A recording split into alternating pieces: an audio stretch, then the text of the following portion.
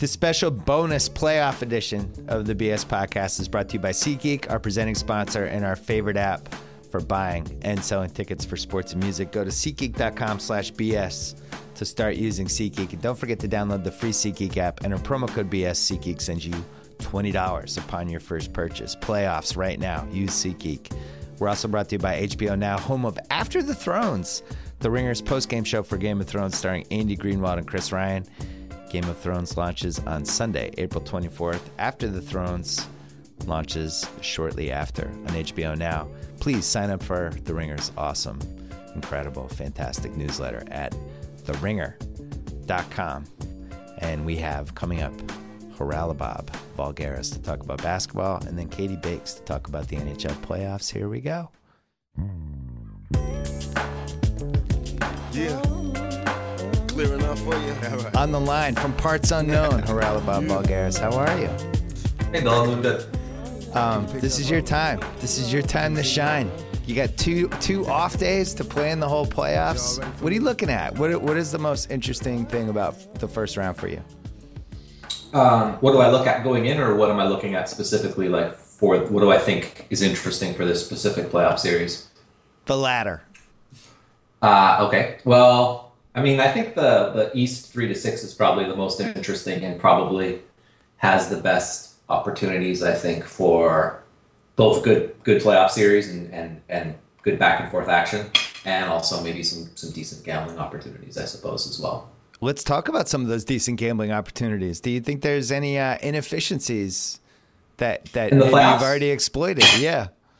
Yeah, for sure. Especially if you watch close enough and you can see subtle things the team does that might be an adjustment, or if you can kind of predict the adjustment ahead of time, whether it be game to game or in game or switching. I mean, if you remember last year, Cleveland defended Golden State pretty well, and then Golden State brought David Lee off the bench and then had like a completely different way they were attacking the pick and roll, out of the pick and roll. And when you saw that, you were like, okay, Cleveland has no answer to this adjustment. They've made one adjustment, they've done this, they've taken that away, and then Golden State has gone to this move, and Cleveland has no counter.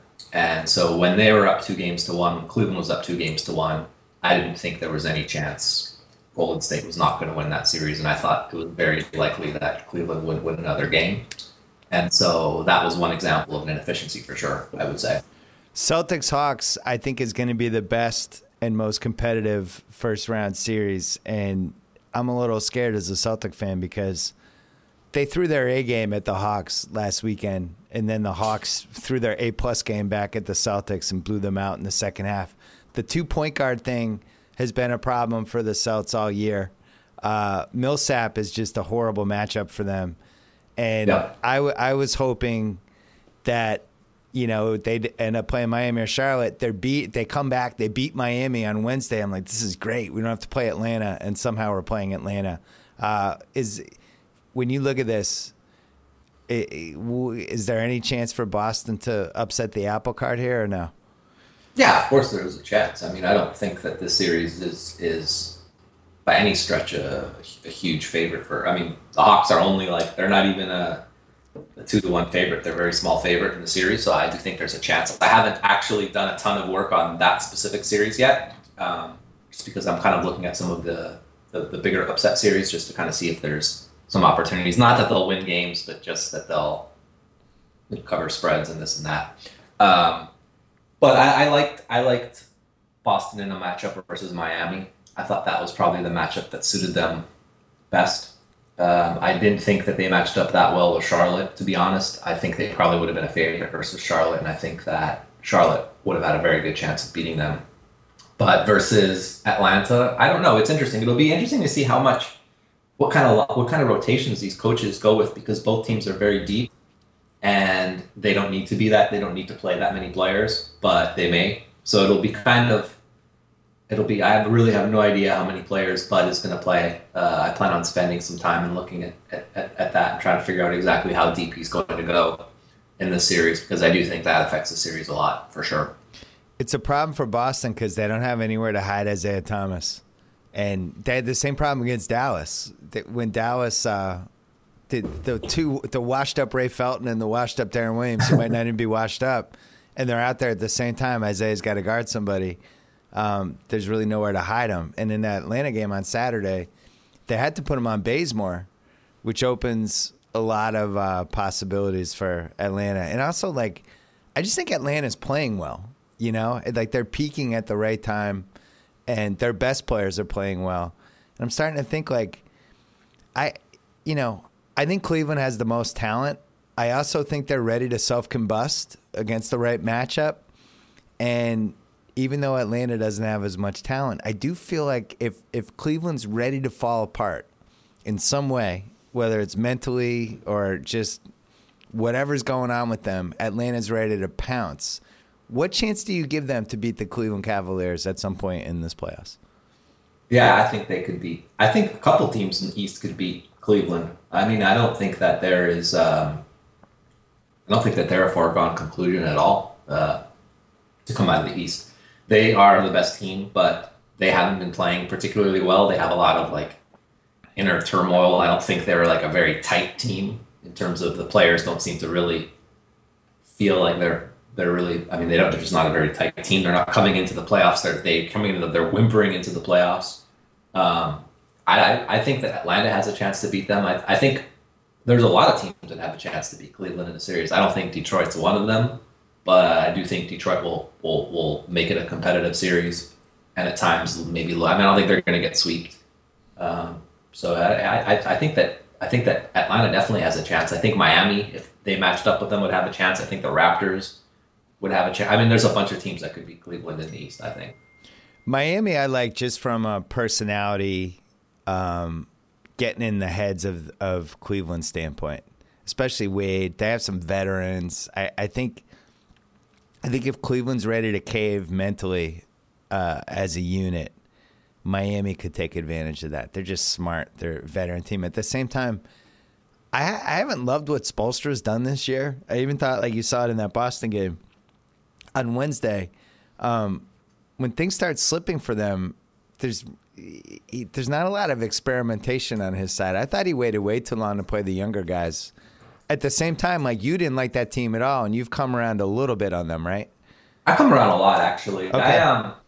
I think that they've done the most experimentation over the course of the year than any team. If you look at the way they played at the start of the season, yep, to the way they play now in terms of just their in-game strategies and the types of changes they made, they've actually made a lot. And a lot of it had to do with adding players at the deadline. And by that I mean they added Joe Johnson, but they also added Josh Richardson and like a very, very good Winslow, who were on the team but didn't actually play as many minutes as they played towards the end of the year, or as many big minutes. Yeah. And I'm like, I think Winslow is probably one of the best rookies I've seen come in and play, like a ready rookie that can be. He doesn't play like a rookie. He's one of the best defensive players I've seen that's come out of college, directly out of college, or directly as a rookie and just started coming in. And he defends the three, defends the fours. He switches onto bigs. He's a really good player. And I think they made some really nice adjustments also in terms of just that they did speed up how fast they were playing. Like, one of the things I hated about them was they would walk the ball up the court and then decide they were going to run that old Spurs offense where you just make a lot of passes, pass up a good shot for a better shot, kind of like what Atlanta does as well. Yeah. But Atlanta actually gets the ball up to half court very, very quickly, and Miami just wouldn't. So it would be like they would be fighting the shot clock every time, and they've definitely gone away from that for sure. I wish they had played.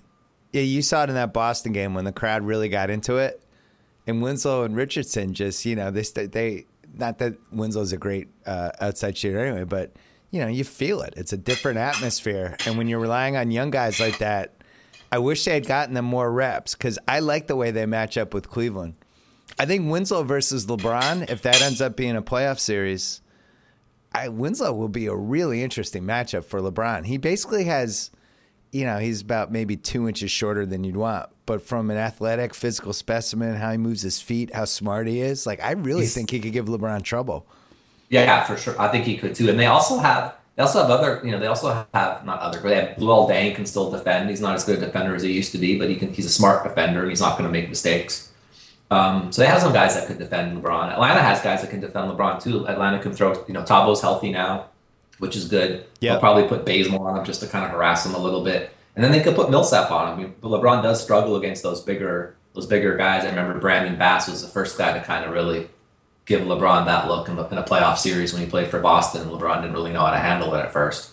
Diaw is another guy who's guarded him that you wouldn't think would be able to, but has actually guarded him pretty effectively. And LeBron definitely doesn't have the speed that he used to have. He still has great speed, but it's not otherworldly like it used to be. And with Atlanta, one of the reasons I like them in a Cleveland matchup is if they play those 2 point guards at the same time, which I think they could, Cleveland then has to either answer with Kyrie and Dellavedova, or, then it's like J.R. Smith's like, hey, I got a smaller guy on him and starts doing J.R. Smith things. But it's a nice luxury to have 2 good creative point guards at the same time to throw at that Cleveland team, right? Because Kyrie's not playing defense. That's a real advantage potentially for them. Yeah, it'll be interesting to see how much Cleveland, when they're tested in the playoffs, rolls with Dellavedova versus Kyrie, especially in series where the other team's point guard needs to be defended.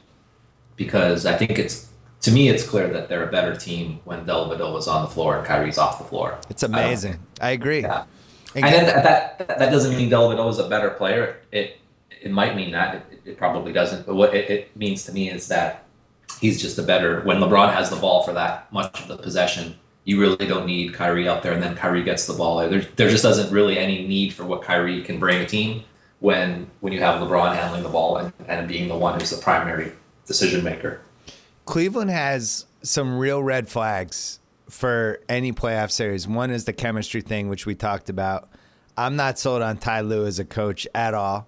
And defensively, I just don't think they're very good unless it's certain lineups. They have some real holes defensively, and they're slow. When they play the two big guys, obviously the best lineup for them is when they play LeBron at the 4, but they have to involve all these dudes. I think they're going to bury Mozgov in the playoffs, so I'm just assuming he's out of the rotation. But defensively, I just don't think they're there. And the history of the playoffs is like if you're weak defensively, somebody can upset you. So could it be Detroit in round 1? Is there any possibility? Okay. No, I don't think so. I mean, anything is possible. They're not like, it's not like the Spurs, Memphis, or Golden State, Houston. It's not like that. But it would be, or even, I mean, it's not even that big. It would be a huge upset that probably has no. I mean, no, I don't see how it could happen. Well, they're 10-1 underdogs, so I think Vegas agrees with you. I asked Reddit for some questions to throw at you. One of them was, what are the realistic upsets in the first round? Are there any? If you had to pick one upset, what would you pick? If I had to pick one upset, what would be an upset? Like, would Portland upsetting the Clippers be? That would be an upset, right? Yes, I would say Portland or the Pacers. Both of them are basically 3-1 underdogs. Yeah, I mean, any of those could happen. I don't see how. I mean, the Clippers are a way better team than Portland, but Portland could definitely get hot. Any team that has the ability to get hot, ride make a good coaching adjustment here and there in the middle of a game, any of those things could happen. And the best team doesn't always win these playoff series. I think that's something that people think is that, in a 7-game series, the best team always wins, but it doesn't always happen. That's not necessarily true. How many teams do you think realistically could win the NBA title this year? Like the title race is wide open if Golden State gets injured. If Curry suffers an injury, then any team could predict. Like, not any team, but there's 5 teams that could win. If the Warriors stay healthy, there's probably only one team that can win, and that's them, I would say. All right, so let's expand the circle a tiny bit. Warriors, Spurs, Thunder. People haven't talked about how great Russell Westbrook and Durant have been this year and how great they are just in general. But that is just the most unfair team, I think, in a very, very long time. I don't personally care that it's unfair because on an organizational standpoint, the coaching, the players the front offices put the team on the floor. Everyone has let those 2 players down. Those 2 players are so far and above everyone else in that organization that it's unfair. So they don't have a coach who's good enough to win and have an upset. I'll say that. And they don't have anyone other than those two players and Ibaka that are really capable on that team. Steven Adams isn't bad. Cantor does some things offensively that are pretty good, but the rest of the team is a joke. And it's a shame because those two players are so good that if they had a capable head coach and a competent general manager, they would be one of the best two teams in the league. So Donovan, over the course of 6 months, you don't think he's improved at all? He's terrible. I mean, he has no clue what he's doing at all. No, I'm just being serious. I think he's, okay, he figured out this staggering thing, right? Like this really complex, how do we benefit from having both Durant and Russell Westbrook on our team? Well, maybe we won't play them both. Maybe we'll play one of them at all times. That might work. I mean, it took him 3 months to figure that one out, right? Just to give you an idea how sharp this guy is. Yeah. Then they have an actual decent point guard who can play and create and do things for them in Cameron Payne. And he's just been completely shelved for a long stretch of the time. He's decided to really get his second unit, have Dion Waiters be his primary ball handler in certain games when Westbrook has been out, which is insane. I mean, that's one thing he can't do. He's got him inbounding in critical situations. He has him trying to make passes and getting KD the ball like last. I mean, he's just not a good coach at all. It's really a shame because, like I said, those two guys are so far and away. I mean, Draymond and Curry are the best two-man combo, you would say. Yeah. But are they that much better than Russell Westbrook and Kevin Durant? And if they are, it's only because Curry's really separated himself from the rest of the league. Russell Westbrook's, what he's averaging this year is ridiculous. And same with Durant, and they're doing it with almost no help whatsoever. It's actually they've become the late 80s, 1990s Utah Jazz, where you just have two of the best 7 players in the league or two of the best 9, depending on whatever season it is. This year, they're 2 of the best 7. And the supporting cast is just repeatedly letting them down. You made a crucial point, though. And this is what I don't understand about the regular season. And it's so amazing to me that only a few coaches have really figured out how to use the regular season to set themselves up for the playoffs. I think Popovich, the way he uses rest, Steve Kerr, the way he saves the minutes. Like, there's a couple others. But if I'm OKC around January, I realize that my one big chance in the playoffs is to play Payne with Westbrook and to give Payne as many reps as I possibly can so that he can peak in the playoffs as somebody I can really rely on. And instead, he had games where he was getting DMPs against good teams where it's like that's exactly the type of matchup where I want to see what he can do on a Saturday night on ABC. Let's throw him in the fire and see what we have. I don't get it. They traded for Randy Foye, who's never been a point guard, and decided to make him a point guard, just to give you an idea how sharp this team is. They thought that they could have Randy Foye play the minutes that Russell Westbrook is out, and then they had Durant on there as well. But then they would have like Andre Roberson, who in his last game or his second to last game, he airballed a corner 3 and then banked in a corner 3, just to give you an idea how sharp a shooter this guy is. You know how hard, like those are back-to-back 3-point shots he took too. Like, so he made the adjustment after the airball, and the next one banked in. It's really hard to bank in a corner 3, but he managed to do it.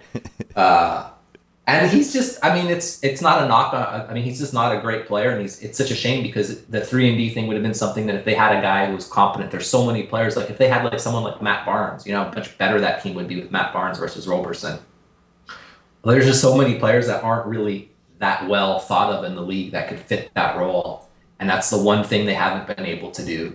Then they have Kyle Singler coming off the bench as like one of their first players off the bench.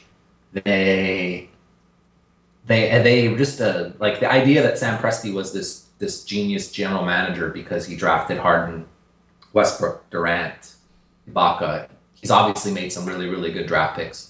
But in terms of like what they've done and you know, adding players to the team via trade or free agency or anything, or even just getting something tangible back for getting rid of Harden, I think he's been terrible. I mean, they haven't done anything in 3 years to add. I really, really do want those two players to both leave that team because I think it would just be hilarious if they did leave.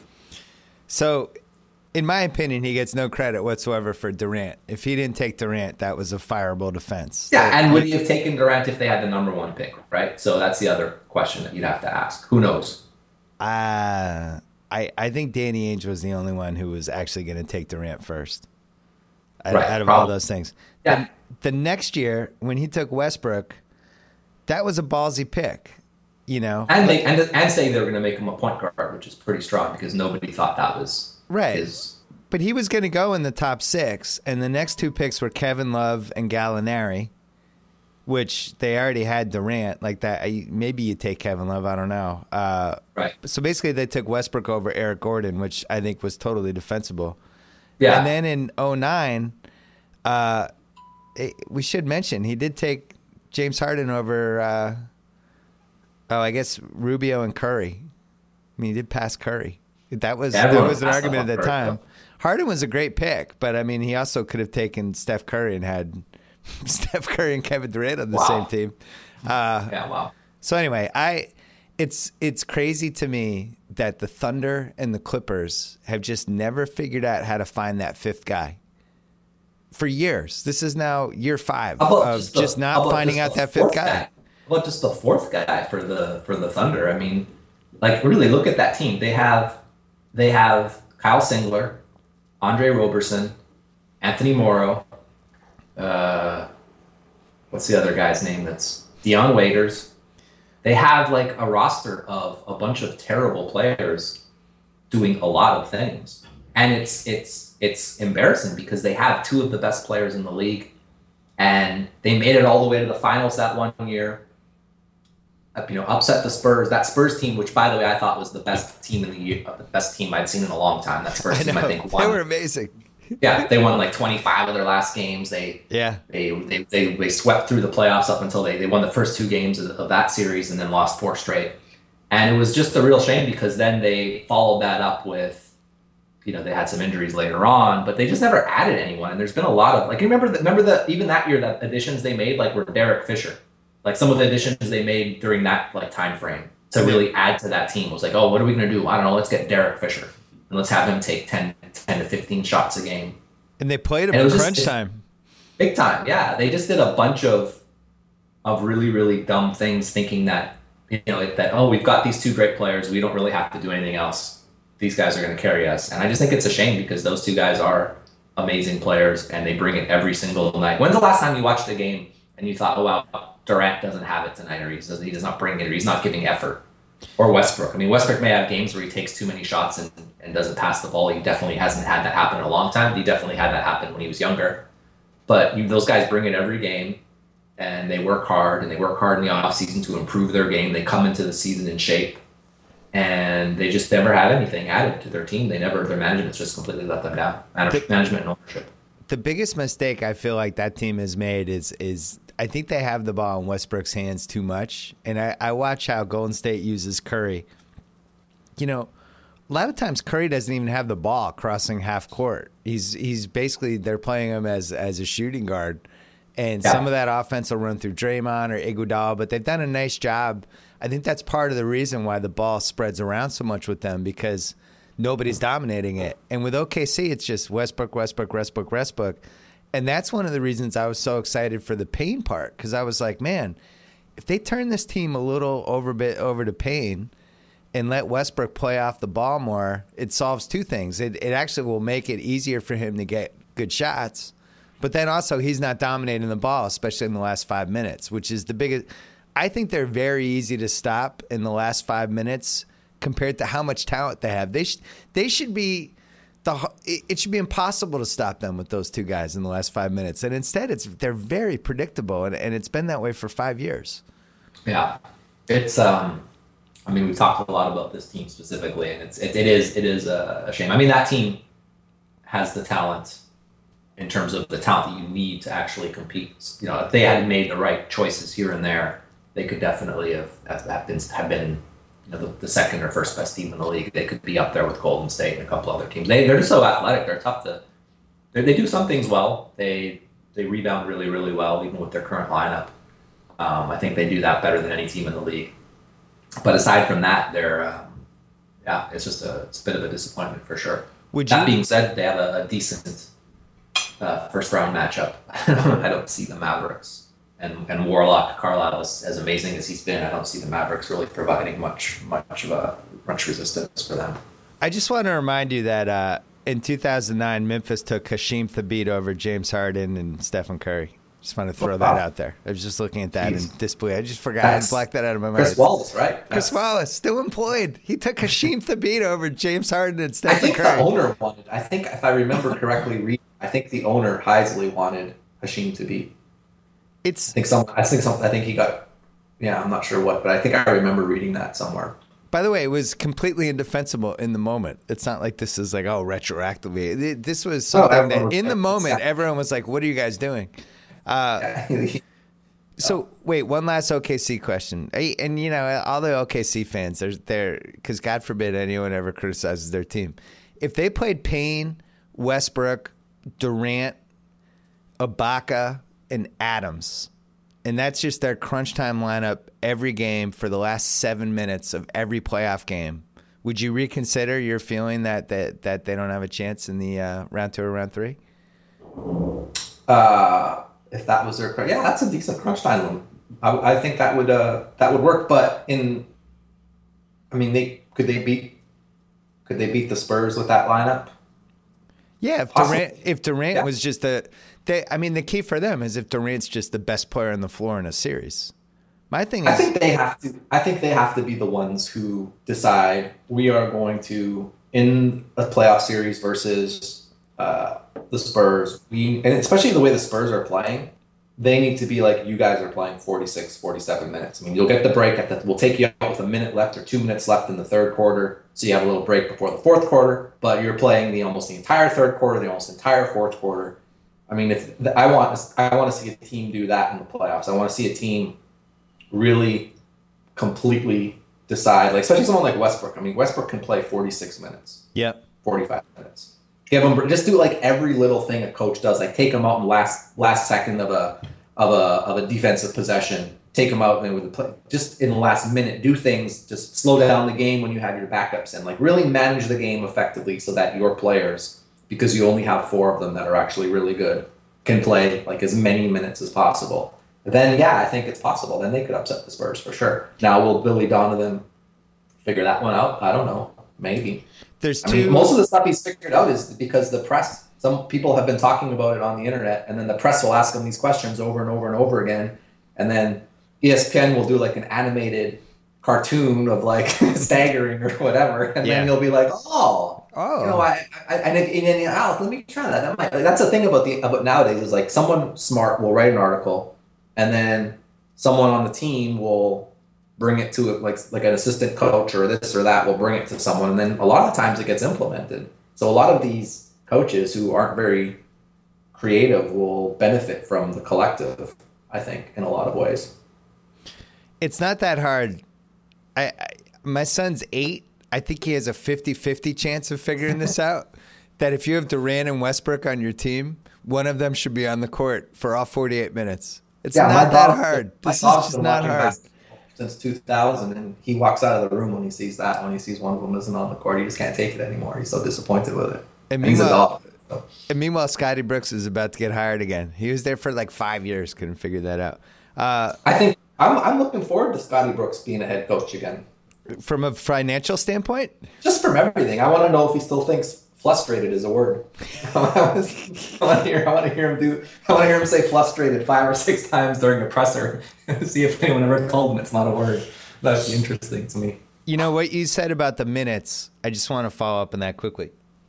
You have real advantages in the first round with the amount of layoff time between games. And I thought Steve Kerr made a good point about that. He was saying, like, I don't care if we're going for the record. Yeah, I could rest these guys, but there's a lot of rest in that round 1. Sometimes there's 3-4 games between games, and if you sweep in round 1, you get basically you're playing 4 games in 3 weeks. So, the playoffs aren't a grind.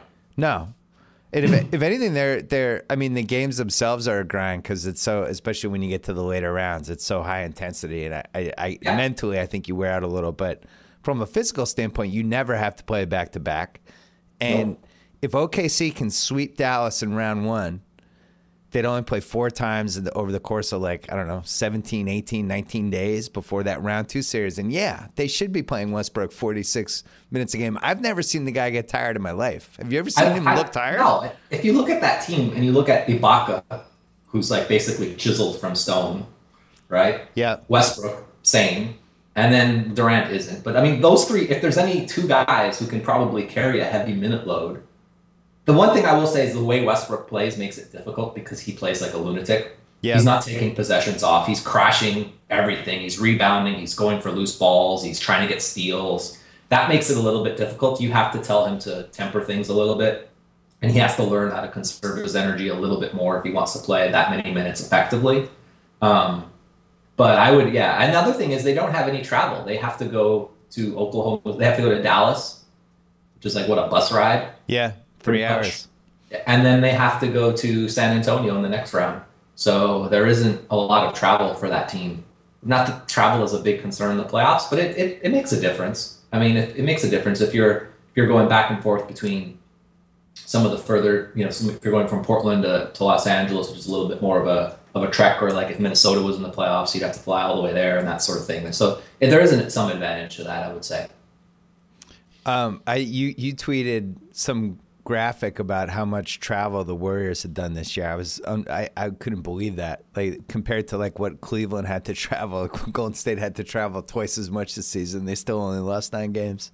That's me. This is the most amazing accomplishment I've seen in forever, since I've been following basketball the way I've been following it. I didn't think it was possible. I thought it was possible, but I didn't think it would be done. I didn't think any team would think this is possible and let's try to accomplish it. And if it was going to happen, I didn't think it would happen in the Western Conference. I thought it would be an Eastern Conference thing. I mean, the time zone travel, having to traverse the time zones, the actual travel is so difficult. It's so draining. And then actually wanting to accomplish, seeing that it's possible and saying we want to make this a goal, you have to have such a special team. And it's the most. It's a shame that on the last day of the season, because I was watching the Kobe show on the last day of the season, because what they accomplished is getting completely kind of swept under the rug, which is amazing because it's all anyone talked about for the longest time. And what they really should have been talking about was Julius Randle's illegal picks in the fourth quarter of that game, which was unlike anything I've ever seen in my life. It was like wrestling. When Cole literally threw Hayward to the ground to get the ball on the inbound so he could shoot the free throws. They're inbounding the ball, and he's trying to get away from Hayward, and he's got no legs left or anything. And he just literally threw him to the ground and then got the ball and then took the free throws. That was the most farcical show. I mean, that was such a joke, but it was so entertaining and it was moving at the same time. And I was excited for him, but it was just if you're going to take 50, how many shots did he take? It was 50 something. He took 50 shots. It was the most shots anyone had taken since the 1960s in a game. Yeah. And his team was committing illegal screen fouls on every play. And for the last 2 free throws, I don't know if you noticed this, but they inbounded the ball to him, and he got open by shoving Hayward backwards by about 11 feet. No, Hayward that's what went flying backwards. I don't know if I cut up, but I said, that's when they inbound the ball. Oh, He threw Hayward right to the ground. Yeah. No, I thought you were talking about when Randle threw Hayward to the ground. Hayward got the shit kicked out of him in that game. He's probably in the hospital right now. It was, I don't know what Quinn Snyder was doing either. I mean, it was so bizarre. Okay, the guy has taken 50 shots. After 35, you might be I guess they just didn't want to ever double team him. They just were happy. They were the Washington Generals for that game. It was everything I've ever hated and loved about the Kobe Bryant era in one game. It was really incredible. For him to just go into that last game and be I'm scoring 50, and I don't care how many shots it takes, but I'm scoring 50 in my last game, even if I have to shoot 50 times. But then the last 4 minutes was legitimately a great sports moment. The guy made some great shots, and the crowd's going ape shit, and dude, it was great. He was there was during one of the stoppages, he couldn't breathe. I mean, his chest was coming up to through his mouth. He was so out of breath. Yeah. And then there was this one play where he split the pick, he went through the pick, and like he didn't even dribble the ball so much as he like threw the ball like 2 feet forward and then like sprinted to get it again. It wasn't even a dribble. Yeah. But like that moment where he got it and then made the shot, I was just like, wow, he's a machine. It was awesome. I mean, he's not human. Yeah, it was amazing. It was awesome, and it was also it was one of the most loathsome things I've ever seen. While it was also awesome, and the best part was, I think the game almost killed Hubie Brown. For Hubie Brown, it was like everything he never wanted in basketball. He was a witness to, trying to pretend he was excited about it. And I think deep down, he's like, this is the worst moment of my life. I just want to kill myself. No. You can't. Hey, wait a minute. Now, wait a minute. You don't have to pass the ball. Okay. He was dying. It was like they're trying to torture him by having him announce that last game. It might be the last game he ever officiates or announces. He might just be done after that. It would have been funny with 2 minutes left if he just if he was like said to Mike Tirico, fuck this, I'm out of here, and just whipped his headset down and walked out. That was it. Hubie Brown never announced another game. It was Kobe is so he's just so old and his body is so beaten up that just the fact that around shot 42 he got in a groove, I thought that was the most amazing thing. I mean, it was like I needed 43 shots to warm up here. It was an incredible spectacle. Can you imagine how different that would have been if Houston, or let's say Houston loses to Sacramento or the Clippers didn't beat Utah, and now Utah needs to win that game to make the playoffs. And now Kobe still goes in with the mindset of I'm going to take 50 shots, and he's doing it against one of the best defensive teams in the league, and maybe Gobert plays, and maybe they decide to double and triple team him, and he's still taking those shots. Yeah. I mean, everything had to kind of shake out perfectly for him. So you don't think if Golden State can stay healthy, you think this is over, it's a wrap, it's done? I think there's a certain adjustment that a team or two could make that would make it possible to beat them. But I don't know that any team will make that adjustment, and I don't know that if that adjustment will even matter enough. I mean, this team is so good that when they're healthy, did you see the thing I tweeted about them, the image I tweeted about them, what they're shooting points per shot when they're unguarded? No. How many points per shot? So I tweeted, it's an image, it shows every team in the league what they're shooting on unguarded shots. And they're at like 1.27 points per shot unguarded. The second best team in the league is at like 1.16. My God. Like there's like a batch of 5 teams that are at like 1.15-ish. And then they're like way up in the corner at 1.27, 1.28 points per shot. Wait, what's the adjustment? Are you just going to be cryptic? Do you think that adjustment exists, or do you think it definitely exists? And I would never, I don't ever want to say stuff like that, because I just feel like I do think that stuff gets out. Smarter people will write about it because they think about it too, or maybe, I don't know, like I have like owners following me on Twitter and general managers are following me. I just don't see the point of if I just don't see the point in saying it. I'm not in the business of telling people what I think. I don't know, I'm just very cryptic and I don't even care. I'll never be like, oh, they did it and I was right. I'll never say anything about it ever again. I just think there is something you could try against this team that I would definitely be doing. And I think that especially the Spurs could do it for sure. And I don't know that they will. We'll see. They probably will. Pop's a smart coach. He'll try. I'm going to say what I think it is, and you don't have to confirm or deny it. Just because for me, it's like, how do you beat the Warriors? Well, why don't you look at the teams that have had success against the Warriors for whatever reason? And the team that played them the best this year was the Boston Celtics. And I think Portland had that one great game too, and it's basically for the same reason. The teams that have multiple guards that can create offense and kind of force the Warriors to have to go a tiny bit smaller in the backcourt, and make Curry work and throw multiple guys at him and really bother him and push him around and do all that kind of stuff. I'm not saying that it's a major advantage, but it is something that the Warriors struggle with. I think the Celtics really played well against the Warriors. It wasn't like they had this outer body experience and it wasn't replicable. Like they did the same thing in both games. And I think, as weird as this sounds, the way to beat the Warriors is by matching them with the small ball with more guards and even making it even more chaotic with the perimeter stuff and making Curry really work on both ends so he can't hide anywhere. And that's how That would be my I suggestion. think that's for Boston. They just have the personnel because they have Marcus Smart and Avery Bradley, who are two of the best guard defenders in the league. Bradley's probably the best, right? Maybe you could say Delville was up there, but I don't think he is as good as Bradley.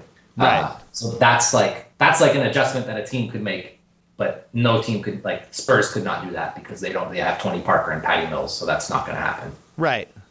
But yeah, if you can go small and defend and have pesky defenders who make it tough, then yeah, I think that's the switching thing that the Spurs did. That's like an adjustment that was kind of interesting. I don't know why the Spurs pulled that out in the regular season, because if you saw when the Spurs switched everything in that game, that was like in the 80s, the Spurs won. Yeah. Every team after that did that. Even Sam Mitchell, who's like not the most astute basketball tactician, instituted the switching policy in that game, and they decided they were going to do that, and then they actually did it against Portland and a few other times for the rest. So it was interesting that happened, and that was interesting that it happened during the regular season, because I do think it gave Golden State a little more practice. And I was just thinking maybe Pop didn't know if it would work, so he wanted to try it and see if it would work. But then once it worked so well, I was like, man, wouldn't you want to save that for like a game 5? Let's say the series is tied 2-2 and now you're going into Golden State. Maybe you use it a few possessions here and there. But I think Golden State started to figure that out as the season went on, because they were having so much trouble immediately after the Spurs game with teams that were switching on them. I don't want to say they have a weakness, because it's the best regular season team I've ever seen in my life. But I do think there are certain types of guards that they just can't match up with. And they can try to limit what they're doing, but ultimately, like, if Damian Lillard is hot against the Golden State Warriors, he's going to score points. And if Isaiah is feeling it and in one of his grooves where he's just creating off the dribble and barreling down the lane, like, they don't have the type of player that can really get in that person's way. And I don't know. I think that's a good thing for Chris Paul. Like, Barkley thinks the Clippers are going to beat the Warriors, which I think is absurd. I mean, I don't. Okay. Yeah, but Barkley doesn't. Okay. But Chris Paul could, Chris Paul's A+ game, which we've seen it. I think it's hard for him to sustain it for 4 quarters because he's in year 11 at this point. But he is a really bad matchup for them. He can kind of do whatever he wants offensively, and he's always been able to do whatever he wants against the Warriors. Now, there's other reasons why that's not a good matchup for the Clippers, but it is the type of guard that they have trouble with, Yeah. I think, like, if you're going to beat the Warriors, and this isn't what I was talking about, but if you're going to beat the Warriors, this is not even really earth-shattering or anything. Like, most of the things I say aren't really earth-shattering. But if you're going to beat them, you have to make it so that Steph Curry doesn't take any possessions off on defense. That doesn't mean he has to guard someone like Chris Paul. In fact, I think you're better off if you have someone like, if you're forcing switches and you're having Kawhi, you have to bang him all the time. You have to make this as physical. You have to decide how badly you want to win the series and what you're willing to do. And are you willing to make this like a really rough, tough, physical, pound it, every rebound, every loose ball? Are you like, you just have to hit him. He has to feel you all the time. And I don't want this to happen because I just think he's such a great player. I don't want to see him get hurt. I'm not saying you have to hurt him. I'm just saying, like, you have to be posting him up. You have to be running him into picks. You have to be doing you have to make this a very, only because his strength is the 3-point shot, which takes a lot of energy. I mean, you need your legs, you need to be fresh for that. And I think if you combine that with how little rest they've had all year, and you make it a physical series, kind of like what the Spurs did in the game in San Antonio, and then you have also the ability to do a few things defensively that they might not be ready for, I think you have a chance. But you have to play so perfect. You have to value the ball on you can't turn the ball over against this team ever. That's not happening.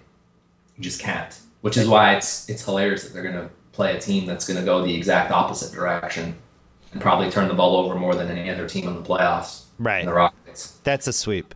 Houston went with Capella and Howard, like those two guys. I think they could win a game versus Golden State. They haven't gone to that lineup since Bickerstaff became the head coach or shortly thereafter. But that lineup was 10 points per possession better than any other than their opponent in every time they played together. That was a dominating front court, and they stopped doing it because Harden was turning the ball over too much and he didn't have space. But it was a winning lineup, and I do think if they went to that lineup in this series, they could steal a game or two. I think if they were ever going to use that lineup, it would have happened already. And Golden State has so many people to throw at Harden that unless he just went completely apeshit and made like 10 threes in a game, I just don't see it. And everyone's saying like, oh, playoff Dwight, watch out for playoff Dwight. He turned it on last year. Well, we also saw his last Lakers season, playoff Dwight went the other way, and he basically quit on the team and got thrown out in the last game. There's a playoff Dwight? Who's been talking about playoff Dwight? Playoff Dwight was good. Playoff Dwight was good last year. I thought he had some good moments before his body finally broke down. But he had to get to the Western Conference Finals. Yeah. Wait, but back to Curry for 1 second. I thought that one game when San Antonio beat them, they really beat the shit out of him in that game, which is what Chris Paul does to him every time they play. And I think I agree with you. I think the Warriors are just about unbeatable. But if you're going to try to beat them, I think you got to make Curry, you got to play two creator guards at the same time, and you got to beat the shit out of Curry. And it's like, if Houston really wants to make this a series, we're going to know in game one by how much in Curry's face he is, how handsy he is. Well, Beverly will do that for sure anyway. Yeah. He's still a lunatic. But yeah, that'll happen. But here's the catch, though, is if Houston just wants to go home, because how many times have we seen that in the playoffs where the team's like, you know what, fuck this. Like, let's get. I have reservations to go. I think if they would have wanted to go home, they would have found a loss somewhere in the last few games. They didn't just win their last few games; they won by like 20 points. True. So I don't know that would happen. I don't think that'll happen. I think the real question for me is like, will not like 2003, 2004, 2005 circa Pop return? The guy who had Bruce Bowen crowding every jump shooter and putting his feet underneath them when they landed. The guy who had Robert Orr throwing hip checks into Steve Nash. The guy who who put up Nazir Mohammed out there to smash Nash and pick and roll. Yeah. Will that guy return? Because now you have the Pop who cried after losing Game 7 or winning Game 7 or winning the series. After losing Game 7 one year and winning the next year, you had the guy who cried. Right. And who's like kind of a softer, gentler Pop. You don't like softer, gentler Pop? I think it's fine. I think it's. I think either is. I think the other one was kind of a little bit ridiculous, and the one now is actually a lot more endearing. But I just wonder how much he's experienced so much success that I don't think he feels the need to do everything that he needed to do back then to win. Do you agree that Aldridge? Do you agree that Aldridge is a bad matchup for this Warriors team? Aldridge is a bad matchup for anybody. He's single-handedly brought the mid-range game, kept the mid-range game relevant. That Spurs team takes the most mid-range shots of any team in the league, by the way, which is interesting because everyone talks about how terrible the mid-range shot is. Yeah. And they do it well. And that's an area in the court right now that's inefficient. There's an inefficiency in that it's not being guarded because teams are just selling out on the three-point line in the paint. So I think Aldridge presents a really tough matchup for them, for sure, because he could shoot over any one of the players. I think I'd like to see a lot more Bogut on him.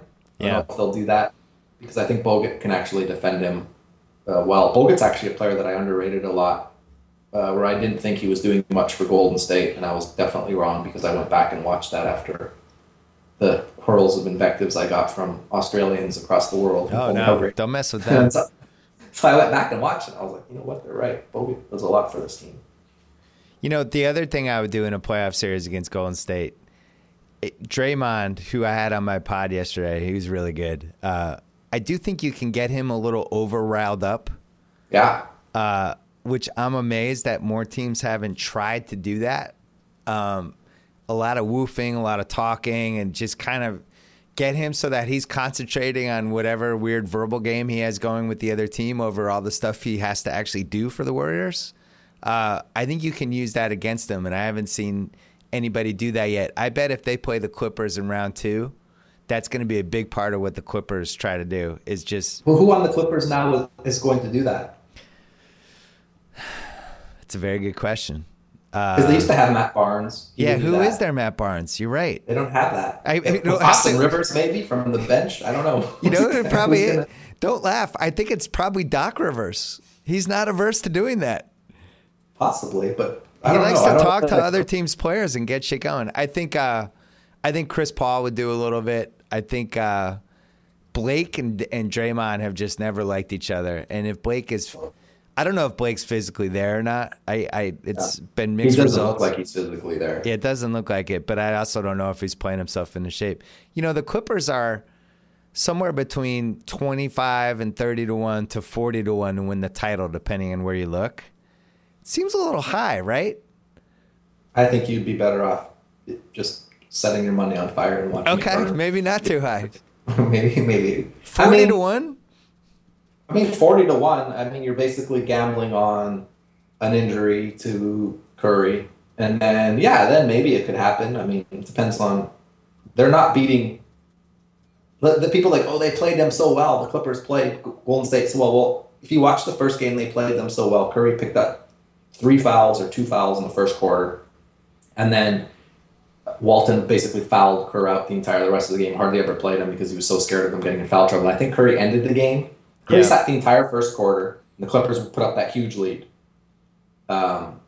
So I don't. The Clippers have.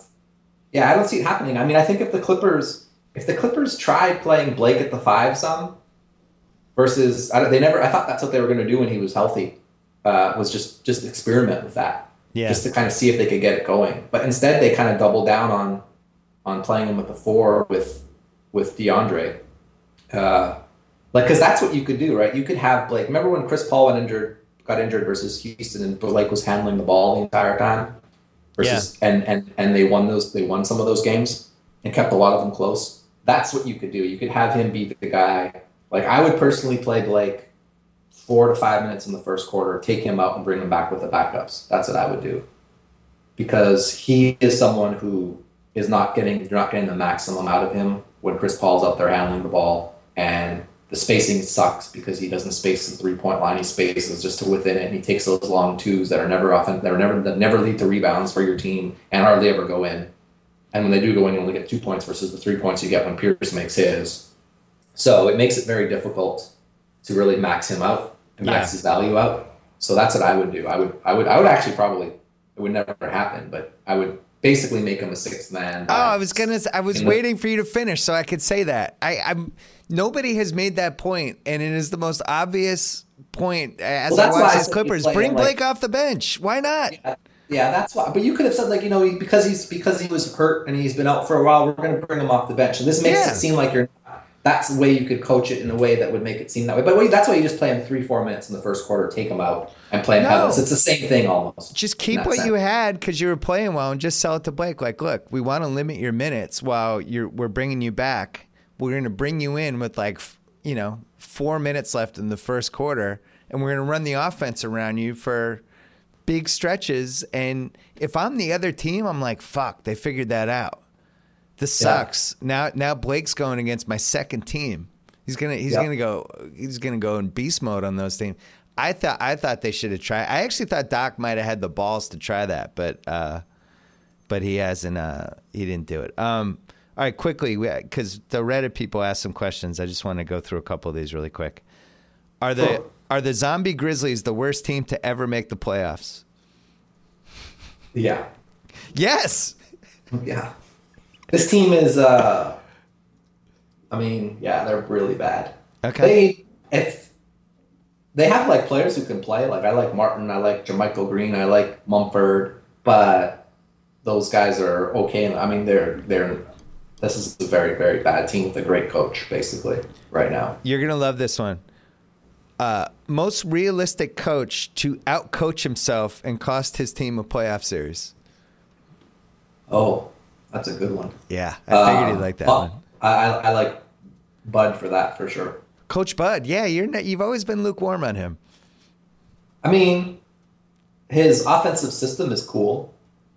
I haven't really been impressed with anything else he's done aside from that. I mean, he's got a great offense. Not cool, it's a great offensive system. But, I think he's the guy who might decide that he is going to overdo something or... He's in a tough spot though too because that team doesn't get the whistles that they should get. Yeah. Ever since he bumped that official, there's a few refs who just won't give them the benefit of the doubt, and some of those refs are senior refs. And I do worry that come playoff time that will come to haunt them. So that's a benefit for you and your Celtics, I suppose. Yeah, I was gonna say you just got me super excited. Have you finally accepted that Evan Turner is a productive NBA player? It's interesting, yeah. I mean, that's why a coach like Stevens is such a value to his franchise, because he can take someone off the scrap heap and focus on the positive things the player does. And I still think that I wouldn't want him on my team unless I had no other options. But yeah, he produces for Boston for sure. There's no question. That's true. Did you bet on Kobe's last game? I bet on Kobe's last game? No, I didn't bet on Kobe's last game. I didn't. I wanted to bet I wanted to bet on the Lakers after Sacramento beat Houston, or Houston beat Sacramento, excuse me, just because I felt like there was an inefficiency there. And so, I mean, Utah, the game basically went from being a playoff game to meaningless for Utah in the span of 2 hours. Yeah. And the line didn't really adjust. So how could you bet that game? I mean, you'd have to be insane to bet that game. I didn't bet that game. I couldn't bring myself to do it. Has home court advantage, is it still as good as it was? Is it faded? Where do you stand on home court advantage these days? It's, well, like everything in the Adam Silver era, it is open for, it's up for debate at this point. I will say that since Adam Silver took over as commissioner, including since he took over at the All-Star break 2 years ago, home court advantage has definitely been reduced. And a lot of that is with the way the game has been officiated. So this commissioner micromanages officiating, or his crew that he has in charge of officiating micromanages officiating more than any other, more than the heavy hand of David Stern. So I will say that it is not as, it's not a big a factor as it used to be. Has not been the last two playoffs. That's factual. I think it's 2 points when it used to be almost 4 points. So that's a pretty big swing. All right, Haralabob, thanks for coming on. We're going to check in with him during the course of the playoffs. We had a little bit of a connection issue there, unfortunately, so we had to end that one a tiny bit abruptly. Before we get to Katie Bakes, I want to mention HBO Now, the home of After the Thrones. That's our post-game show for Game of Thrones that stars the Ringers Andy Greenwald and Chris Ryan. Game of Thrones launching Sunday, April 24th. After the Thrones launching shortly after on HBO Now. And if you go to my Instagram, we've been posting photos of the studio. So that's been awesome. And also, let's give a shout out to framebridge.com, because I bought a bunch of HBO posters on eBay that we're going to frame for the podcast studio. And I'm going to send them to Framebridge, and they're going to frame them for me because they do an awesome job with that. So framebridge.com, check them out. Here we go. Katie Bakes. Well, Haralabob had some phone issues. We had like about 3 more minutes I wanted to do with him there, but we had to sign him off. He'll be back. He's gonna be in studio in a couple weeks. But from the Ringer right now, Katie Bakes. How are you? I'm good. How are you? She's in town. We had some Ringer meetings, and hockey's happening. Playoff hockey. I love playoff hockey. I want the Kings to keep winning so I can go to important playoff hockey games, and they gave up 4 goals to the Sharks yesterday. I'm worried about the Sharks. The Sharks have good players. So, I mean, the Sharks are that team that, the Kings are obviously so good this year, but the Sharks finally don't have like the buzz going into the playoffs that they usually do, and they usually kind of blow. So maybe this is their year to finally unseat kill their hated Kings. I hope it's like a 7-game series where everyone crushes each other. But I think it will be. Yeah. It was starting to, Luch was getting super mad in the, he was flying around. I caught the third period, and the Kings missed like 17 chances to tie the game in the last 3 minutes. So I think it's going to be, it feels like it'll just go back and forth. It'll be a great series. So did you catch the third period before or after Joe Pavelski dominated Andrzej Kopitar with his wraparound goal? Pavelski's good. Yeah. That's the thing. These things, it always, I don't know, hockey, usually the cream rises to the top in a series. And if you just have somebody who's awesome in a series, they can swing it. And Pavelski's really good. Burns is a beast. Yeah. But I think the Kings are really good. Like, I picked them to win the cup. Yeah. I mean, the other thing with the Sharks is that I don't think enough people have been talking about the season Joe Thornton had. He had I know. They stripped him of the captaincy. He had 82 points. Yeah. In 82 games. He was 4th in scoring in the league, and he also stands, most importantly, he is number 3 on my list of players that I want to see raise the Stanley Cup. Number 3, who are the other 2? Number 1 is Henrik Lundqvist, obviously. Okay. Number 2 is Alex Ovechkin.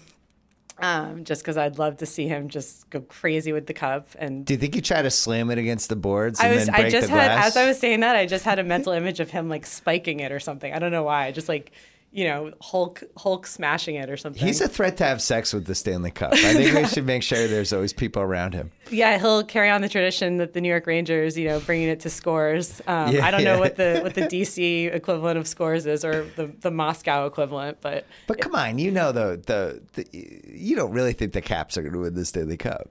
I think they just have too much baggage. I don't see it. Word out of Washington is that fans are kind of like, I'll believe it when I see it. The guard is up. Yeah, especially also with like the Nats playoff. Yeah. Like they don't believe in anything anymore. It's secretly one of the most tortured cities. Like people always mention Cleveland and Buffalo and Minnesota, and meanwhile, like Washington has not been a good 3.5 decade run. Yeah, I don't think the Caps have got past the second round of the playoffs since like 98 or something. So it was the Oats here, right? Yeah, which is pretty crazy just considering how kind of good they've been, and the fact that Ovechkin was kind of he and Crosby were the 2 guys in the league for a while. And so, that's why I picked the Panthers. I wanted to take a flyer on somebody in the East, and I don't know. I like the mix of the Panthers. I didn't see the game last night, but they gave up 5 goals to the Islanders, which is not a good sign. I know, especially considering people thought Luongo could be kind of a difference maker in goal.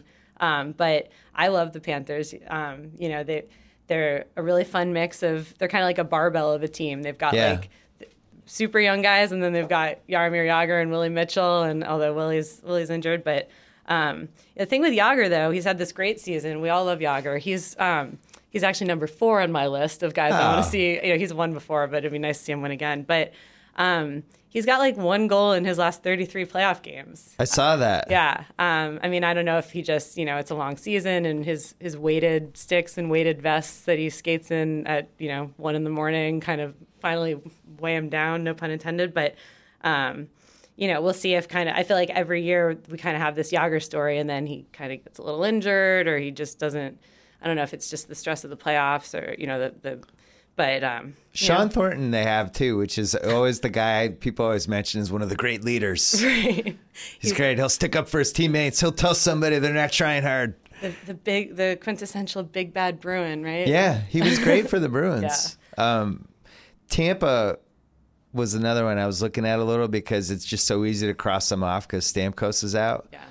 But so that guy Druin, I went to a Kings game before they buried him, and I remember his name from the draft, but I'm watching, I'm like, who the hell is that guy? That guy's amazing. Yeah.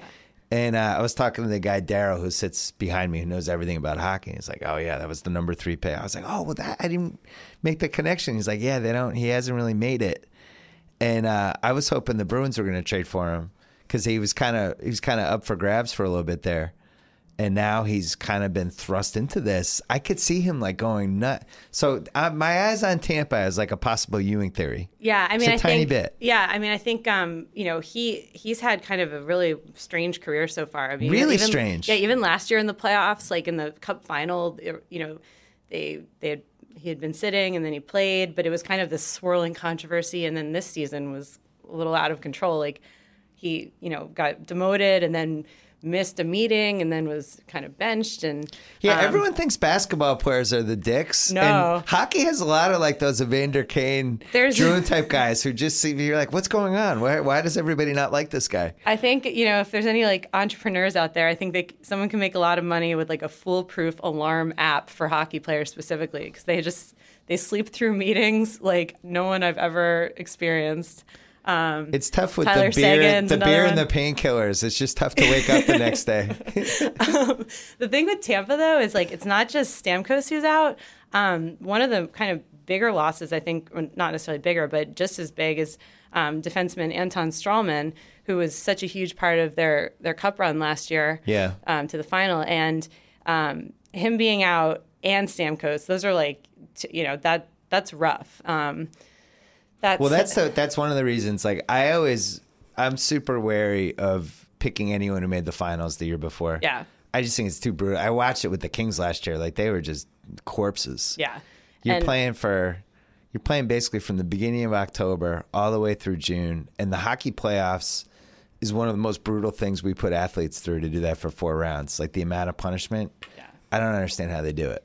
Yeah, I mean the amount of like injuries that get revealed afterwards, it's like, they all lie. I remember Patrice Bergeron. It was like he had like a lacerated spleen. I forget what it was, but it was something where you're like, how is he even getting out of bed, let alone playing? All the Kings, they all had like torn stomach muscles and broken shoulders, and they're all just none of them want to be the person who says, I can't play, I'm too banged up, because then you're like an outcast. Yeah, I think the thing with Tampa is like, even I think they can get past the Wings, because I don't really think the Wings are that great.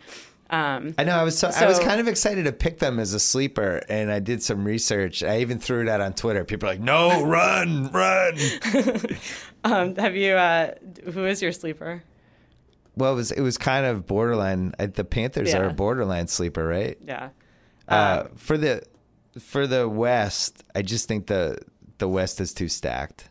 I don't see a sleeper. The San Jose is probably the best bet for a sleeper, because they have real guys. What's funny is that the 2 teams in the West that you could kind of say that about would be San Jose and then also St. Louis. And they're 2 teams that have been so good for like so long, but have never, especially in the last few years, just haven't, because the West is so stacked, as you said, they haven't gotten past the Kings, or they haven't gotten past Chicago. And, so, the Blues, I think, were lucky to get their overtime win. I was kind of expecting that to be one of those like quadruple overtime games, but it ended a lot sooner than I thought. But I was so ready last night for the OT game, and it just have we even had an OT game yet in 2 days?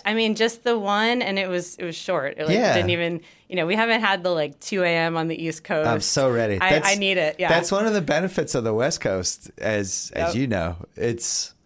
Those are the best, because on the East Coast, it's like, really? Oh, no. Now I'm going to be up till 2:30 in the morning?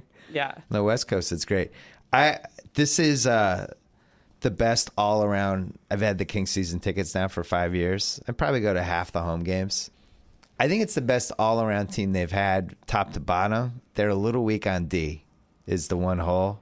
Brandon, the McNabb, I just can't take. He's way too involved. I just wish they had, and you can't, because with the cap, everybody's got the one hole. They don't have that one extra dude. That's what scares me about them. The crazy thing about the Kings is that not only have they been one like the best possession team in the league, they over the last 25, 26 games, which can be like one of the best indicators of playoff success. They also lead the league, and then right behind them is Pittsburgh, St. Louis, San Jose. The last 4 include Chicago, which is interesting, and this is kind of just it's weird with the Blackhawks, because you never know how much they're just sort of cruising to the playoffs and resting and lying in wait, and how much is actually indicative of their play. Yeah. But then you've also got Minnesota, and then my beloved New York Rangers last 26 games. Isn't that great? Henrik Lundqvist just got stabbed in the eye by a teammate. I know. A teammate whose brother was their big free agent acquisition, and I think had like 3 goals in the last 20 games. So Rangers have got everyone right where they want them right now. The Rangers Penguins is, I always like when there's just a series where it's almost like boxing, where the Rangers are just a ton of size, and then Pittsburgh's just a ton of speed. And I never know where to go when that's the matchup. And it's always like you watching, I should have known. They have too much size, like they're just manhandling Pittsburgh. Or then you'll watch and be like, oh my God, Pittsburgh's way too fast for them. This is ridiculous. And I don't know how that's going to go. Yeah, and I feel like in the league in general, that has sort of gone back and forth over the last few years. You kind of had the big, LA and Bruins, and then last year Blackhawks Tampa was like one of the fastest matchups. Right now, I think a lot of the question with Pittsburgh is you've got Geno Malkin coming back, supposedly. Yeah, when does that happen? There's it's been unclear. A little Ewing theory with him too, right? He's been, I think he was like taking rushes in practice today, and like doing some power play stuff, like is what I'm seeing. So I don't know if he's going to be back for game 2 or what, but now people are saying, but he's slower than the rest of the team. Is he going to ruin their speed? And, you know, I have to think that he can't slow things down that much. Having him on the ice, I mean, as a opposing team, I'd be scared of him, but I can see how you don't want to disrupt the formula that's been working for them for a while. So I'm pretty sure I'd find a spot for Malkin. yeah, I mean, I don't think he's someone you want to just like kind of leave on the... Oh, geez, what are we? Sorry, you're too slow. Dude. I've had these tickets for 5 years, and there's been only like 8 guys who have stood out. It's really hard to stand out on a rink. Yeah. You know, all these, you can't tell who's who. Everyone's got their helmets on, and then there's a couple guys you're like, Jesus. I think Luch is actually like that. Like, he's just one of a kind. He's like a one-on-one. You notice him. And Kopitar's somebody that if he wasn't playing here, I think he would be a bigger star because of all the stuff he's just amazing. He does everything. He's complete package. But Malkin's one of those. The first time I saw him in person with the seats we have, it was just watching the way he just holds people off while he holds the puck. Yeah. There's only like 3-4 guys in the league that can do that can do the skate around, keep possession. Guys are banging them. Guys are hitting them with their sticks, and they're just like, they're unfazed. Yeah. When he's like really on his game, I mean, his problem is he's quite injury prone, but he's so big, but so kind of agile. And it's a crazy combination to see. So you notice it, you know, kind of this, he should be like a lumbering guy, and he's not, but where do you stand on, because I'm biased because I judge all my hockey opinions based on the games I go to, and I just think Doughty's incredible, but where does he stand in the hierarchy? Well, there's a big kind of the big controversy in awards voting this year is him or Erik Karlsson as the best defenseman, and I think Doughty's great. I mean, I think they're both incredible. They kind of different style games, but he's kind of top 1 or 2 depending on because who the you talk thing to. that's I mean, crazy it about shifts, but he just has to play. Like it almost reminds me of watching Bork in the 80s where he just had to be out there for 30 minutes. He just had to. We don't have a choice. He's like, oh, it's a power play. He's got to be out there. Oh, we're short-handed. He's got to be out there. Yeah. Oh, it's the last 3 minutes. Let's double shift him. Like that's where Doughty is for the Kings. I think he's awesome. Yeah, and he's really great. He's also just like as a guy, he's kind of like a funny guy, and he speaks his mind, and he's the one they worry about after they win the Stanley Cup. Right. Doughty's gone. Where'd he go? Yeah. They're worried about him. Yeah, you don't want to lose sight of that guy, and I think he was the one who, I mean, San Jose fans must hate him. I think he was the one who, after San Jose lost in that one series, he said, like, I could see it in their eyes. I could see the defeat in Joe Thornton's eyes. It is true. I was there for that. They did quit in that he's series. Right. Yeah, there's no question. You can tell in hockey. Yeah. Really, hockey, everyone's always like tries to come up with theories and the hot goalie, all that shit. It really comes down to when the entire team's just locked in and going 130%, and it's just every line, and they're just flying around, and that's how you win in hockey, and you need some luck. And you need a puck to go bounce off somebody's leg. Like the Kings won in 2014. They had so much luck in that run. Yeah. The winning goal bounced off about 20 people in one of those series. I mean, what's interesting this year about, you mentioned the hot goalie, and that's always kind of like the discussion. But this year, to me, the thing I'm interested to see what happens in terms of goalies is there's several teams that have kind of 2 starting goalies. Yeah, they're juggling. And like there's like the old like quarterback saying, if you have 2 starting quarterbacks, you don't have a starting quarterback. So I think that it's the kind of thing where it can lead you to the playoffs because you're able to kind of rotate these guys. They can rest. But then once you're in the playoffs, you have that worry of every time you lose a game, every time one goalie gives up a bad goal, like what do you do? The leaves start swirling, and it's like, in the same way teams, if they have a bad, first 10 games of the season, they fire the coach. It's like, you have one bad game, and all of a sudden you change the goalie, and I just think it becomes such a distraction, and it's hard to really like get into a rhythm when you're potentially going to be juggling guys. So Dallas is a team that has that going on. I mean, I don't think it's necessarily hurt them yet, and I'm not sold on Dallas. Yeah. They don't defend well enough. Yeah, I think you can just score on them. They have a lot of depth. I think in the first round that's a pretty lopsided matchup with Minnesota, especially with Minnesota has a bunch of injuries to Van Eck and Prezi and Prezi hurts. Yeah, and Eric Holla. And so I think Dallas is fine right now. But it's just like what happens when there's one bad game. Are they going to start shuffling goalies around, and then that becomes everyone's asking about the goalies, and then you start. Plus, if it's Dallas, LA, they're done because Sagan won't be able to handle being in LA for 3 to 4 days. He just won't. With his old buddy Luch. Luch would be like, I got Sagan. I'm taking him out tonight. That'll be it. He's skating around like luggage the next day. My feelings on Luch will always be. I don't know if it's his fiance or girlfriend or wife, but she had the shoes that she was wearing on the ice after they won the cup. Like, she is talented beyond belief. She was wearing stiletto, like, sequin heels and trotting along on the ice. And I was like, I could never do that. He's the best. We met him after one of the Kings games because my son really wanted to meet him. And he's like the Hulk. I don't think people realize, especially when you see it on the ice, he's one, like, you could be an alien that just landed. You'd be like, who's that guy? Your son really knows how to, like, seek out the people most likely to compete in WrestleMania. And he's like basically everything my son ever wanted from a King. It's like he's just been waiting for 5 years for somebody like this to show up. This big guy. And it's the best, like, at these games, if somebody checks him without Luch didn't see it, or he feels like some line has been crossed. And where I was like, oh, watch this. Oh, he's gonna get somebody. And he's skating around like Charles Bronson waiting to take somebody out. He's the best. I love watching that guy. Yeah. I don't think he's gonna sign. I think he'll sign with somebody else after the year. I don't think they have the cap space for him, but they'll get one great year out of him. So the California team we have not yet discussed.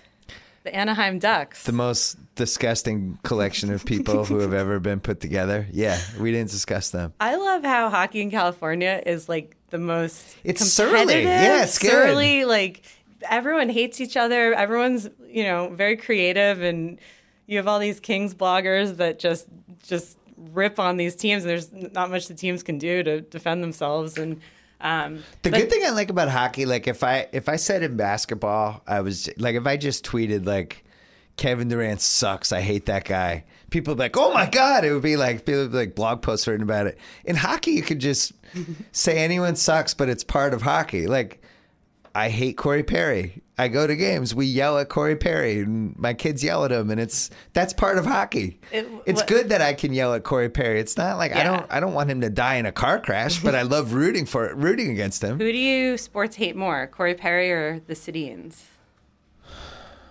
Corey Perry. Yeah, the Sedins aren't as relevant anymore. I don't know if he's a bad person in real life, but as a hockey player, he's a bad person. He does bad things. I feel like I remember when he won the Hart a few years back, he like cried at the podium, and I was like, "Oh, what? Screw him! Those are fake tears." They have 4 people that I can't stand, and it's rare for a hockey team to get to 4. Getzlaf, screw him. Yeah.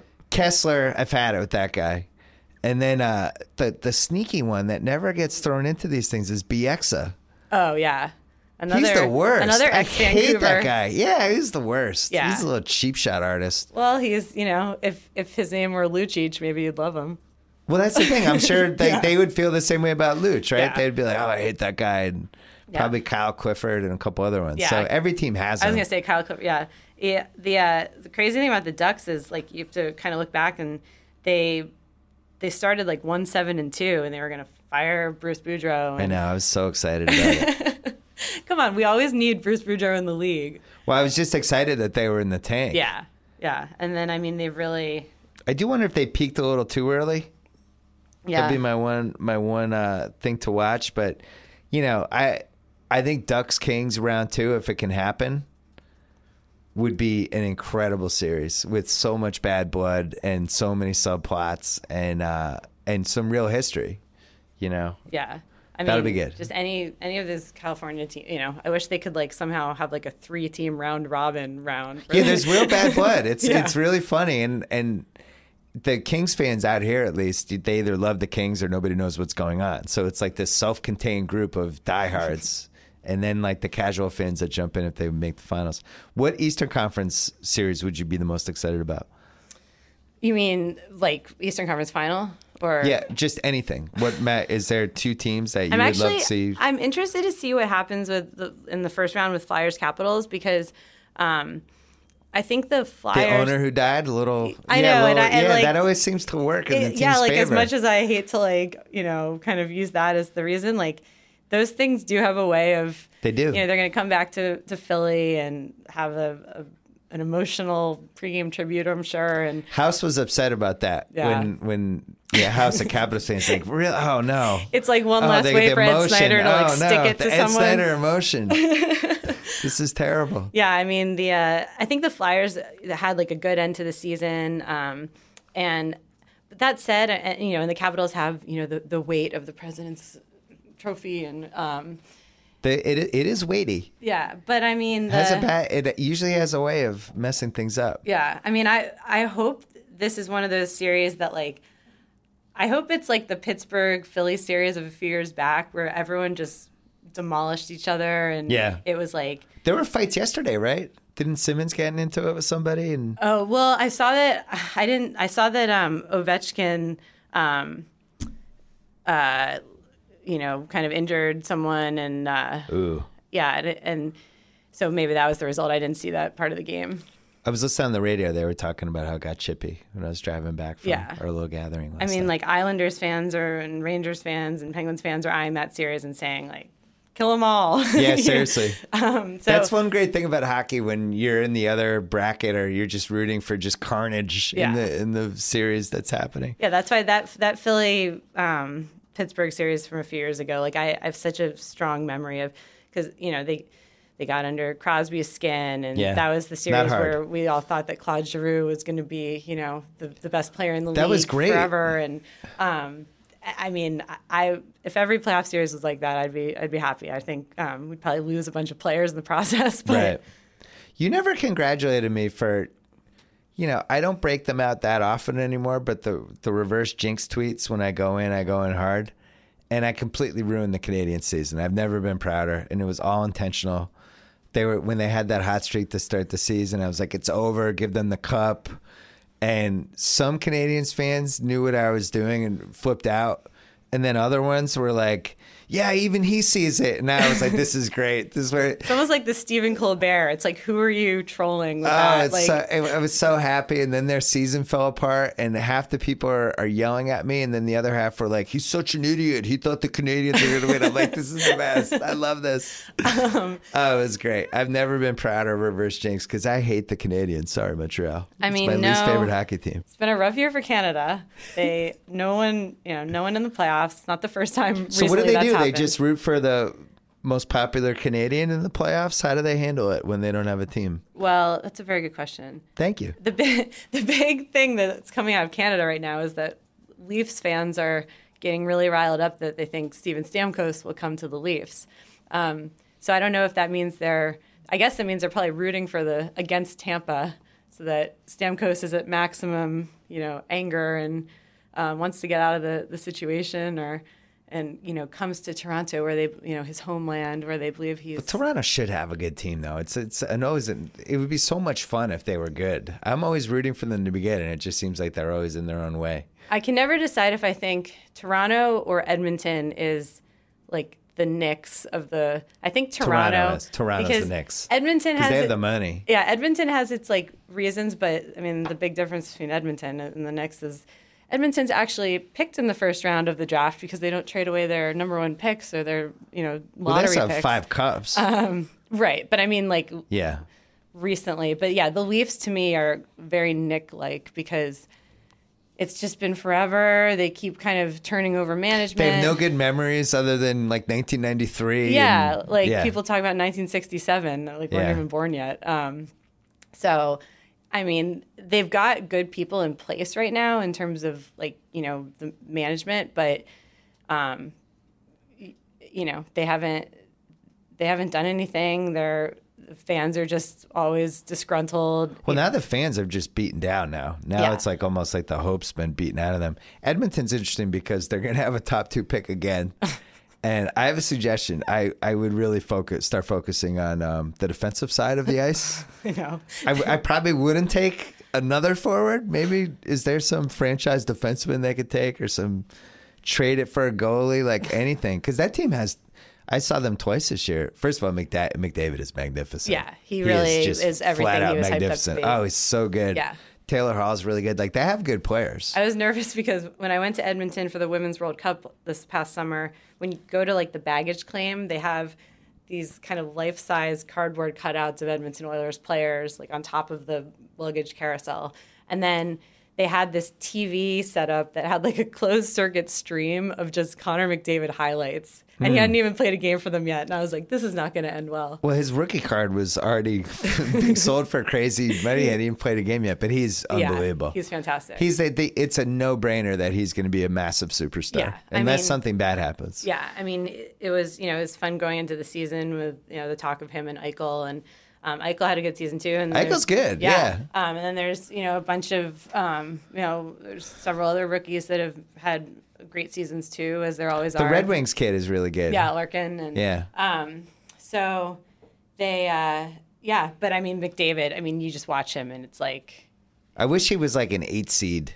Yeah, to like just be the real wild card. Because I don't even think he's on anyone's radar yet other than hockey fans. Yeah. Like the casual fans don't even know that he's like that. I know, yeah. He's so fast that I actually got scared for him. Like, I'm not surprised he broke his collarbone or whatever he did because it's almost like he's too fast. It's dangerous. I don't know, like, if he gets knocked off, he's just going to, like, fly through the boards and, go into the stands. Well, especially because the Oilers have a long and storied history of their young players having terrible repeated things injuries. All right, we have to go, so give me your pick right now. So my pick is, like, total just kind of what I want to happen. Yeah. But I want to see San Jose, Washington. Oh, a Joe Thornton Ovechkin who gets to hoist the cup. Yeah, matchup? it's like which one? Like, yeah, so I'm guaranteed one of my guys. And who do I think would win that? I think I'd go San Jose. But that said, both of those teams could also like lose in the first round. I'm worried about San Jose, and I think I was blinded a little bit by the Kings because I forgot the Martin Jones part of it, just that they traded him but didn't make sure that he wasn't going to get retraded back into their division. Maybe they should have factored that one in. Right. Last thing, you had a child. I had a child. How has that affected your hockey watching? Well, it might be a good thing actually because you're doing weird feedings at weird times of the night. Right. You can tape games. I will say the first sporting event that my child saw the morning after he was born was Rangers Bruins. And good. The Bruins came back in the third period to win the game. As I lay in my hospital bed, like just this is like the story of my life. So a loss coming out of the gate. Right. Exactly. So. Yeah, but you know what though? I would be careful because when he gets older, he's not. You're not going to be living in New York probably. No. He might go just local. He might be like, I kind of like the Sharks jerseys. I was going to say he's going to like done. be swept into the California hockey vortex, and very next thing I know, possible. he's going to be like a blogger doing weird photoshops. And my son is ready to root for the Rams. Yeah. Yeah, I told him like the Rams made a trade. They're trading a quarterback. He's like, who? And I was like, wait, you're too excited about this. He's just ready to jump on any LA bandwagon, and I've failed as a father. And just flat out failed. What did your daughter have to say about last night's game? She went. She just thought they blew too many chances late. Yeah. She was upset and not worried. Not worried at all. So that's the thing. I was thinking about like which rounds have like the most panic kind of after game one, because there's always the fan base that totally panics. And LA and Chicago, they're like cool as cucumbers. They've been here before. Ain't no thing. The Kings are really good. You're not going to panic if you're a Kings fan until they're down 3-1 or something. Yeah. She was the most excited. There was almost a fight in our section, which always she approaches from like the most basic human level of why would two human beings want to actually throw punches at a sporting event? So she's like, just the dynamics of it, could talk about for 3 hours. Oh, I'm sure. Somebody was yelling at Martin Jones, and he kept yelling, and somebody was like, hey, dude, enough. hey, don't tell me what to do. It's one of those hockey fights that happens constantly. And they're going, and then after the end of the period, they walked up the stairs and they had to be separated. It was like, oh, here we go. I want to know playoff hockey. I want to know how many years it'll be before one of those guys is your son.